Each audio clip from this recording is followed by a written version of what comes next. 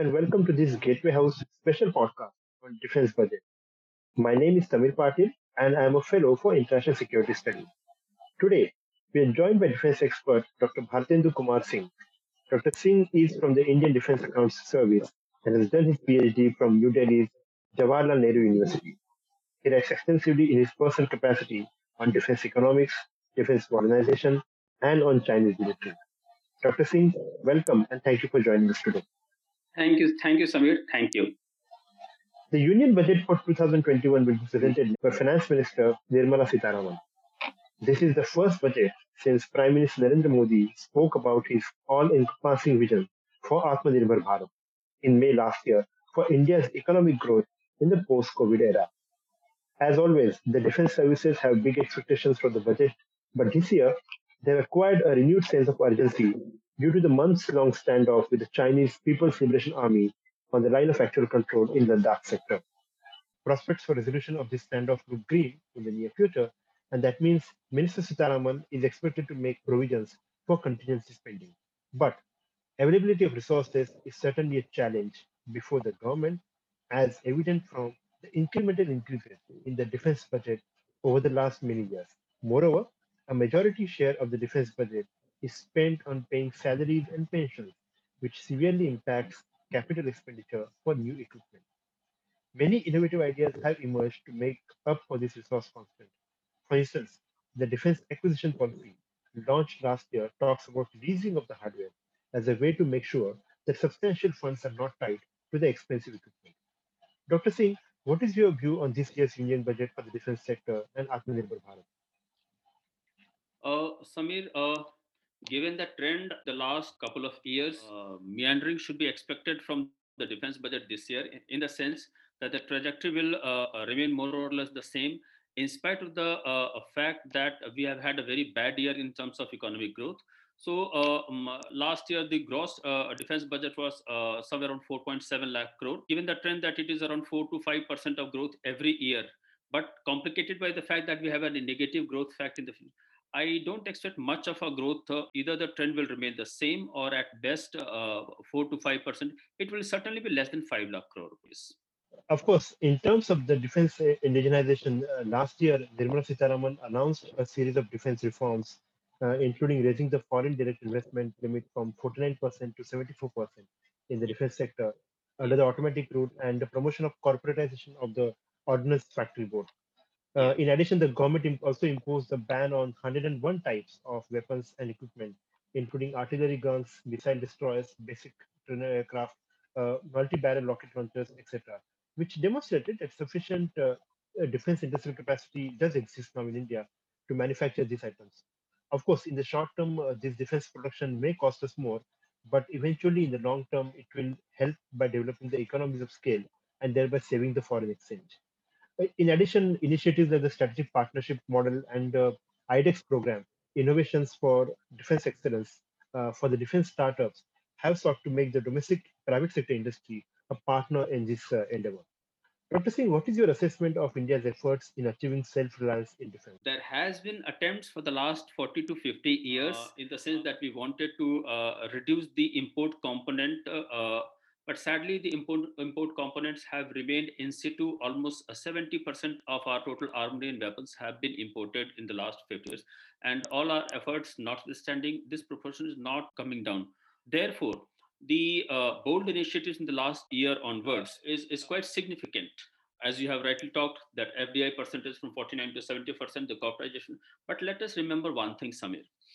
Uh, we might be talking of sporadic efforts like corporatization, ban on certain number of items, unless until we take a national resolve that at least for the next 4 to 5 years, come what way, we should and we shall not import anything bulky capital, high value items from foreign countries. There will not be a significant boost and impetus required and solicited for the domestic military industrial complex. That is number one.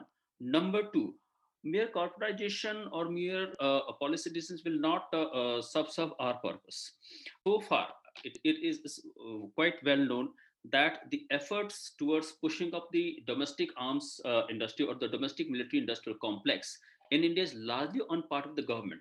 the solid hand support has to come from the private sector as well, in the sense the kind of support, the kind of entrepreneurship, the kind of initiative the private sector has evidenced in other sectors of the economy, particularly IT sector, automobile sector, engineering sector.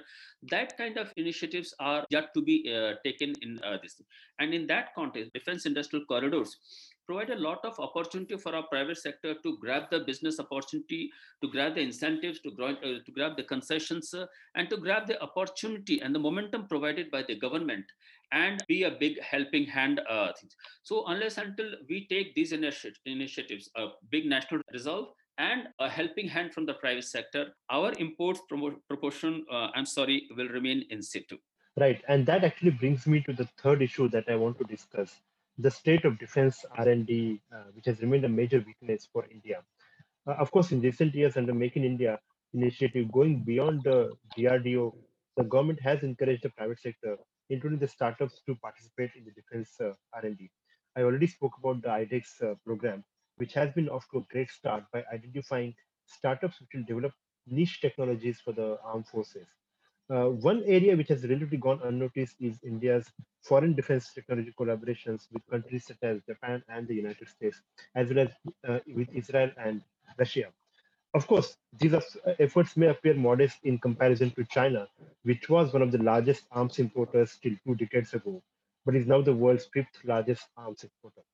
Dr. Singh, you are a China military specialist. Please tell us what is China doing right and if we can learn anything from its policy. We did not learn all the tactics used by the Chinese, because some of the tactics used by the Chinese are slightly unethical. In the sense, the Chinese have also unashamedly resorted to steal of, theft of technology. I think as a democratic country, we did not and we should not resort to that. But there are certain good things that we need to learn from Chinese example. The foremost example is their building of the university system and giving it a great linkage, right? So that is one thing, that is the starting point. If we want to have a good domestic R&D base, the foreign collaborations are just a modest step. They can just be a lightning wind. They can be just a small screen for you to step into the world of R&D, but they cannot sustain you into the competitive world and R&D. The momentum shall be sustained and perpetuated and proliferated in the long term only by having a robust university system, indulging in science and technology research, and having good industrial linkages.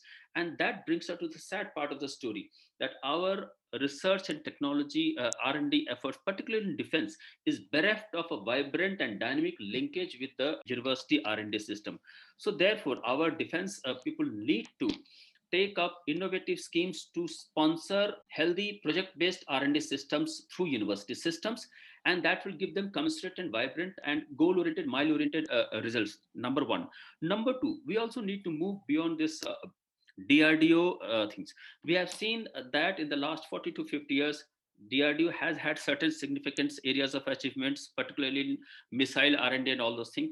But if you want to have a comprehensive R&D for defense sector, we certainly need to move beyond DRDO, and whichever private agencies in private sector is willing to help us, support us, we should take their help. And I believe Indian industry is quite mature, quite resourceful enough to sponsor certain kind of R&D in defense sector as well. So from that perspective, we need to move beyond it. The fourth thing is that over a long period of time, we need to promote more patents, more innovations. I mean, how many patents do we have? How many innovative schemes we have? So the research-based incentives. Let me give you one example. Today, a DRDO scientist produces any innovative scheme or gets a patent. What is the incentive for him on a personal basis? He will still get his promotion in terms of increment, but the kind of rewards, the kind of incentives, the kind of benefits a private sector scientist will get, that kind of reward system is not there in there. So that kind of commensurate reward system we need to have in India as well. Right, and of course, one thing which China has done very well is in terms of identifying the emerging technologies such as artificial intelligence, blockchain, machine learning, drones, and robotics, and identifying these technologies as strategic technologies and making sure that it has made a right kind of investment into those technologies. So 5 years down the line, when other countries are discovering these technologies, China has already had a first mover advantage in some of these domains. One thing that I wanted to also ask you is, How do we stack up against China if we look at just in terms of defense sector reforms? We should remember one thing. We need not match up to the Chinese defense efforts brick by brick. Let us remember one thing. China is a big country. It is territory was three times more expensive than us. It has a larger economic GDP base. It has a larger military. It is a big country by any standards. So to compare India's military or India's defense sector capabilities vis-a-vis China, I think that will be slightly harsh on our own defense preparations. But having said that, we need to remember that we need to have our defenses robust enough, strong enough, so as to have a strong deterrence, so that it will be not a win-win reward for China to attack us or to engage us in some kind of things. And I think from that point of view, we have moved quite a way from 1962 onwards. So remember, in 1962, our condition was quite pathetic in terms of capacity building, in terms of force modernization. And Right. in the last 40 to 50 years, we have taken commensurate steps, commendable steps. So today, if you talk of how far India is able to hold against China, I think we can hold, we should have that kind of self confidence that we did not bother about China's defense modernization from a threat perspective. We can hold on. We may not outrightly win, but we will not lose also. We should have that kind of self confidence, and we should commend our armed forces from that point of view. And just to end, we just to go back to the point that we discussed earlier in terms of the share between the revenue expenditure and the capital expenditure. For a very long time, you have also argued in terms of reducing the size of the military. Again, looking at what China has done over the course of 3 decades. How do you look at that particular issue? Samir, you see, me and you are outsiders. So, me and you suggesting a particular size of the Indian armed forces, again, it will be harsh on our armed forces. But let us remember one thing: me and you can certainly tell what has been the global trends, and I'm sure the entire country is aware. All the strategic experts are aware. The Chinese armed forces have come down from a high point of 4.9 billion to 1.7 billion as we talk today. And not all, China is not the only example. We have had all other great powers that have made sustained progress in a manpower reduction, be it United States, be it United Kingdom, be it France. Most of the great powers have had successful manpower reduction policies. And lo and behold, they have not had any effect on the great power status. All the great power status remains situ, the pecking order remains in situ. So therefore, I think learning from their lessons, there is a healthy scope for similar kind of manpower reduction in India's case also. So without taking a concrete call on what should be the ideal size of the Indian armed forces, I think I'll not take a call on that, but I'll certainly suggest let us learn from the Chinese example. If China can bring it manpower by more than 50%, bring it down by more than 50, why can't we? If we claim to be a modern army, we need to learn the best of the best lessons from all the modern armies. And therefore, there's a huge potential for manpower reduction in India's case also. That is number one. Yeah. Yeah. If we talk of reducing the revenue capital ratio, there is no way out other than working on other areas. Today, we may not be that sensitized, but take it from me, maybe 5 years down the line, maybe 6 years down the lines, the pension reforms will be one of the monsters we will facing in the defense sector reforms.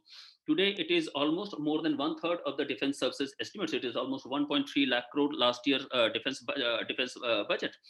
So if we don't take concrete steps, so maybe 5 years down the line, 6 years down the line, it will become beyond control, and therefore we need to bring serious reforms in pension areas. Maybe what we have in civil sector, like non new pension scheme, that kind of system need to be introduced also in last but not least, if you have to bring this down to revenue capital ratio to a healthy proportion, I think it is high time that we need to introduce the idea of resource mobilization. We are so far talking only of resource saving, resource management. We should also talk of resource mobilization, resource optimization, resource generation from within the armed forces. Mind you, they have got huge resources within their territorial areas, and some of those, particularly non-strategic segments, can be put to good commercial use, and they can lend us a good amount of money that can reduce the revenue capital to a balanced portion and bring them to a healthy proportion, maybe 60-40 in the long term. Thank you, Dr. Singh. So let us see what Nirmala Sitharaman has up her sleeves in the union budget. Thank you very much for Thank joining us and sharing thank your you. insights on the defense budget and the related issues. We'll Thank you. surely be tapping more of your expertise in the coming days. Thank you, Samir. Thank you. And Thank you. that's a wrap on this Gateway House special podcast on defense budget. We will see you again soon for another episode of GH Podcast. Please visit our website gatewayhouse.in and our social media channels for more analysis of India's foreign and security policy.